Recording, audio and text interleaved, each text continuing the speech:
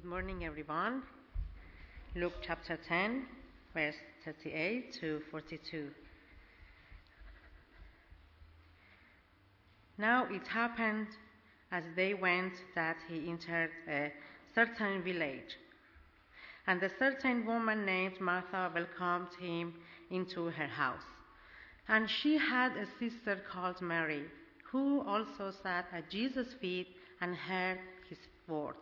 But Martha was distracted with much serving, and she approached him and said, "Lord, do you not care that my sister has left me to serve alone? Therefore tell her to help me." And Jesus answered and said to her, "Martha, Martha, you are worried and troubled about many things. But one thing is needed, and Mary has chosen that good part, which will not be taken away from her." God bless you.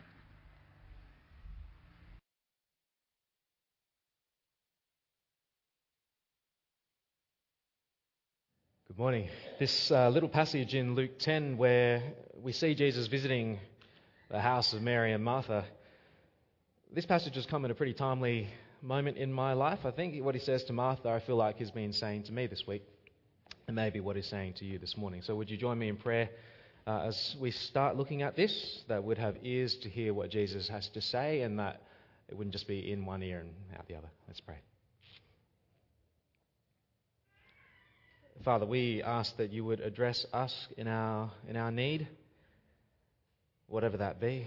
You know us. You've brought us here this morning for your reason, and you bring us to this part of your word. And so we pray that your Spirit would do his work even as we think and as we reflect on what's been preserved for us. And we pray that you would help us to take this to heart and you would strike us again by the wonder of Jesus. We ask in Jesus' name. Amen. You know, John's on holiday these next couple of weeks. If you're new or visiting, John McIndoe is our lead pastor here.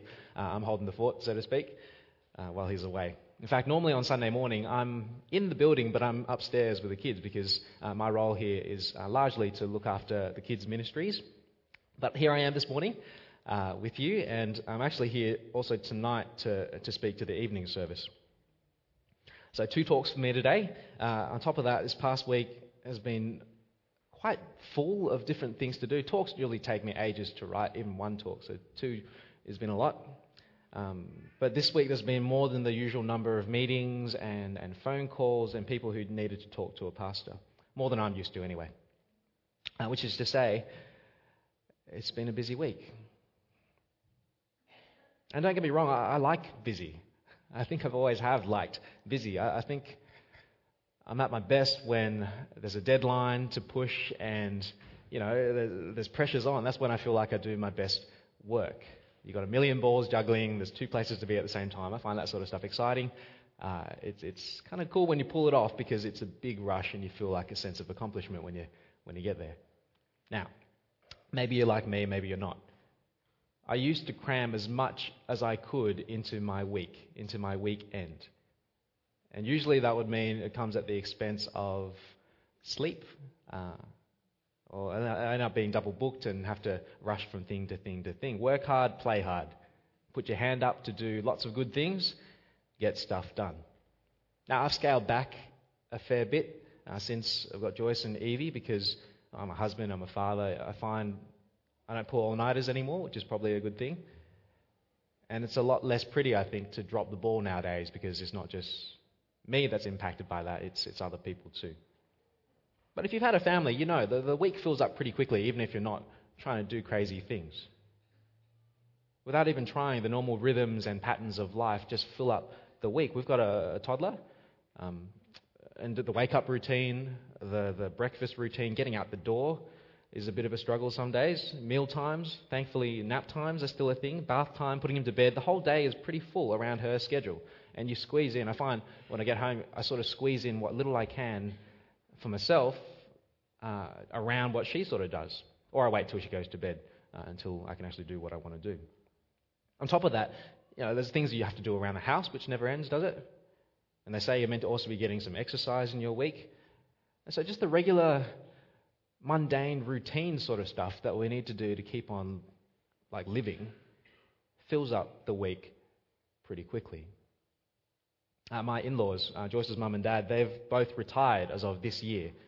And you'd think retirement would be the time when you really start to slow down, wouldn't you? But I look at them, and if anything, they're even busier than when they were working in their paid jobs. They've got grandkids to juggle now. They've picked up significant things to do at their church. They seem to always have overseas guests and family sort of knocking on their door. They're going on mission trips. It just never ends. And they're retired. Sometimes there's good reasons to be busy, though, I think. And maybe you're someone important. You play a vital role in your organisation. You're that sort of vital cog that keeps all the other bits and pieces going. Or maybe you're involved in work that is just really good. You enjoy it, it's challenging, you're doing a good contribution, it's something you believe in, and so you happily throw yourself into this, even though it's demanding. Or maybe you're part of work, like some of you I know are, where the work is seasonal. There's parts of the year which you know already that it's going to be really, really busy for a patch and then a bit easier. And you can tell it's going to come out, around year end, it's going to be flat out. Or when some report's going to be due, you're just going to be, that's just part of the job. Maybe you're busy because you procrastinate too much. And, just before crunch time, it's a mad scramble to get everything together, to make everything presentable. It may be largely self-inflicted, but cramming for exams or getting something ready isn't something that you've gotten used to, and you've gotten away with it so many times, you're not going to change now, are you? So life is busy. Maybe you're like me when I was younger, and you just like to milk as much out of life as you can. You want to cram as much into the schedule because time is the limiting factor. So you fill your life with all sorts of good, fun things to fill out your whole day. You're always on the go. And even when you're not, there's things that you've committed to that you're willingly, you want to give all your time to, so your day is really occupied. Some of us have the sort of personality where we just say yes to a lot of things. And you have high expectations on what you'll deliver. And you may have issues with trusting people, and so you end up taking on that burden yourself mostly because you don't like to delegate, or you feel like if you don't do what you've said you'll do, no one else is going to do it, and this thing is going to fall apart. And so you end up continuing in something which, technically you're overloaded, but you don't want things to fall apart, and so you do it anyway. Maybe you're busy because the situation you find yourself in is, you're in crisis. And it's gone critical, and you're flooded emotionally as well as with all these things, the sheer volume of people and things that need your attention right now. Because something urgent might have come up, and everything else takes a back seat, doesn't it, when something urgent comes up. And so it becomes important because it's right now. I can imagine if today, think about the state of your house and your living room when you left it. Imagine if today, during the church service at morning tea, someone invites themselves over for lunch. Something as simple as that. Unexpected guests today. And you want to make a decent impression. Is the house clean? Is it not clean? Do we have food in the house? Do we need to pick up something on the way? If the person coming over today is a big deal, like, I don't know, if Princess Mary of Denmark decides to walk Independent Hills, which she has done because the Danish Church is just down the road. Danish Church of Australia is down the road. Say someone stuffed up her schedule and her itinerary, and she walks through that door, sits down next to you, you strike up a great conversation, you hit it off, and she says, "Hey, can I come over to lunch to your place today? Can me and my husband, the Crown Prince of Denmark, come and have lunch with you?" Which could happen. Could happen, right? You'd say, "Yes, of course, Your Highness," or whatever you call her. And then what? You'd freak out, wouldn't you? You'd have to vacuum. You'd have to put out the nice plates. Last night's pasta probably isn't good enough. You probably want to get some fresh flowers. You have time to mow the lawn, probably not. But there'll be plenty to do, wouldn't there? There'll be plenty to do for royalty. That's the situation Martha finds herself in. It's an urgent invite that just sort of happened out of the blue in Luke chapter 10.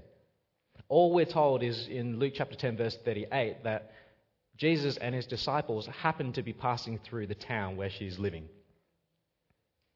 And by now, 10 chapters into Luke, people know that Jesus is a big deal. They know who he is. His public ministry of teaching and doing miracles has drawn crowds for him from all over the region. He's passing through. He's kind of a big deal to have come over to your place for lunch out of the blue. But that's what she does. Martha generously opens up her home for Jesus to come in to eat, to share in some Near Eastern hospitality. It's like when you go over to Auntie Sockling's place or you go to Auntie Maud's place. There's always food, right? And from the looks of things, Martha might have even been putting them up for the night, Jesus and his disciples, because they're from out of town, they don't have a place to stay, they're traveling through. And you know what? It's a good and a generous thing that Martha has done for Jesus and his disciples, even though it puts her out, even though she suddenly finds herself with lots and lots of things to do. Put yourself in her shoes for a moment. Unexpected guests. Where are they going to sleep? How are we going to feed everyone? I know what I'm like when I'm entertaining. I'm usually the one in the kitchen sort of picking over the food and making sure things are ready while Joyce is talking to people. I like to have the tongs in my hand at the barbecue. I like to check the levels of the water when I'm doing steamboat. I like to be doing something when I have people over. So we have Jesus who's just come into town. We have Martha who's in full hospitality mode. And we have Mary, Martha's sister. We're told she's just sitting there, doing nothing. If you have your Bibles with you, let me read for us those verses again. Luke chapter 10, verse 38. Luke chapter 10, starting from verse 38. As Jesus and his disciples were on their way, he came to a village where a woman named Martha opened her home to him. She had a sister called Mary who sat at the Lord's feet listening to what he said. But Martha was distracted by all the preparations that had to be made. She came to him and asked, "Lord, don't you care that my sister has left me to do the work by myself? Tell her to help me." Which is a reasonable request, isn't it? If this was your family, and you and everyone else in your family are having some guests over, and everyone's busy preparing the house and getting things done, except for one person who's just sitting there, you'd want to give that person a kick too, wouldn't you? It's not fair is the cry of siblings everywhere. It's not fair. I'm doing all the work. She's just sitting there. A great injustice is being permitted to go unchecked, but no more. I am dobbing. Jesus, tell her to help me. And she's expecting Jesus to say, "Mary, you sack of lazy bones, go and help your sister." But it doesn't happen, does it? Verse 41. "Martha," the Lord answered, "you are worried and upset about many things. But only one thing is needed. Mary has chosen what is better, and it will not be taken away from her." Now, what is it that Mary has chosen? There she is, sitting at Jesus' feet, listening to what he has to say. You have to use your imagination a little bit to work out what happens next, because the story stops here as far as Luke is concerned. Does Martha storm off in a huff? Typical Mary, just gets away with doing nothing, grumble, grumble, grumble. Or does Martha say, "I see now, sister, that I was wrong, that you were right. I will now sit down with you and put down everything I've got going and join you as we listen to Jesus"? Or something in between. I don't know. You can tell me at morning tea what you think happens next with Martha. But Jesus' diagnosis of Martha is pretty spot on, I think. You're busy and you're frustrated because you're worried and you're upset about many things. Verse 41. And I don't doubt that there was genuinely lots of things that Martha had to do. The external situation is what it is. And there'll be times when there really is a lot on. I think Jesus was familiar with being busy from the looks of things. Jesus constantly had crowds and crowds and crowds of people seeking him out with urgent needs. We're not talking just, a house full of guests. We're talking about a mob full of people all who needed him. All who were, sometimes in life-threatening situations where they needed him to do something, or their friend, or their family member is going to pass away. They press on him, all their needs. He's aware of all these things around him. He's a busy man. But so often it's not the externals, is it? It's the internal things that dictate how you respond to whatever situation. For Martha, what was going on inside? Maybe it was her sense of self and wanting to impress and wanting to not let other people down, not let herself down. Because this is her house. She's invited this guest over. She had to look after them. She wanted to do a good job looking after her guests and being hospitable. Now, for many of us, I think our identity is tied up a lot in what we do. We like to feel capable. At least I know I do. I like to feel capable. I'm concerned about what others think of me. Being busy doing good work helps to reassure me that I'm actually making a contribution here. That's my value. That's my identity. Now, Martha's busyness isn't even a bad thing.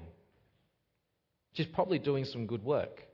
She's doing a generous and kind thing, opening up her house. It's not a bad thing to be busy looking after people who you've invited over. It's just that according to Jesus, Mary chooses something that's even better. And what Mary's doing that's so good isn't that she's taking a moment out to chill and unplug and unwind to get some balance, even though that may be a good advice in a busy world. But this isn't a self-care talk, as good as those things might be. The reason Mary's chosen the better option is that she recognizes the real and urgent and most important thing that she needs to attend to is that she needs to listen to whatever it is that Jesus has to say to her. She knows those words have the power to change her life. Because what Jesus says often addresses her biggest needs, challenges the whole direction she's going, and she knows it. And what she does, what Jesus says challenges who she is and what she does, and shows her what the kingdom of God is like and gives her hope. Whatever previous contact Mary has had with Jesus, she's had enough to be able to know that it's met in her brain that what she really needs right now is to sit at Jesus' feet and to listen to what he has to say to her. No one else talks like him because no one else can. No one else has the authority. Who else has been sent from God to be the man to save the world as its Messiah? Now, poor Martha's losing her nut that there's so much going on in her house, in her world, and it's all at risk of falling apart unless she pulls it together. So she has to work to save the situation. Why don't you help me, Mary? But Jesus doesn't need Martha to be busy trying to make things okay, to play Messiah. He is the Messiah. We need him to make us okay, to speak to us, and to address us at our point of need. And we need him to keep addressing us because we're not home yet, are we? I find I lose my way so easily. Mary sees it. Me in my busyness this week, Martha in her immediate was so busy attending to everything else, she missed what was right there in her living room. The Lamb of God who's come to take away the sin of the world. The Messiah who's not come to be served, but to serve and to give his life as a ransom to save her and you and me. It's a telling little account, this one in Luke 10. It's very short, it's very simple on one level. But this week it's helped me to diagnose where my heart is at, as I've been running around like a headless chicken trying to hold things together. Am I not in God's word and letting it speak to me because I really think There's other things that are more important. So my challenge this coming week, John's still on holidays for another week, my challenge this week is to live by faith and not by sight. To invest time in God's word, to sit at Jesus' feet, to listen to what he has to say to me. However much the Martha in me is going to kick and scream and go nuts, there'll be plenty to do this week. I know it already. Just thinking about it is making me a bit more stressed. But maybe you can help to keep me accountable. Ask me next Sunday whether I chose to spend time doing the one thing that's better than being busy and concerned about many things. I'll do the same for you. Amen? Let's pray. Father, this is a good world, even though for a lot of it we muck things up, but there's still good things to do. There's good opportunities to serve and to love and to be busy. But more than our need to work and be busy, our need is for you to address us at our point of need. So we look to you this week, and amongst all the crisis and busyness and all the different things that are going on, please be our anchor and our rock, and help us to make the wise call to turn to you, to hear what you have to say, to have you address us before we dive into our own busyness again. Father, it's hard for us to do that. Those of us who are more activists by nature, who like to be doing things, who like to be achieving on our own, give us the humility to accept that we are creatures in your world, that you are God, that you know best. And so help us to have joy in coming to sit at your feet to listen to what you have to say. And give us that grace in Jesus' name. Amen.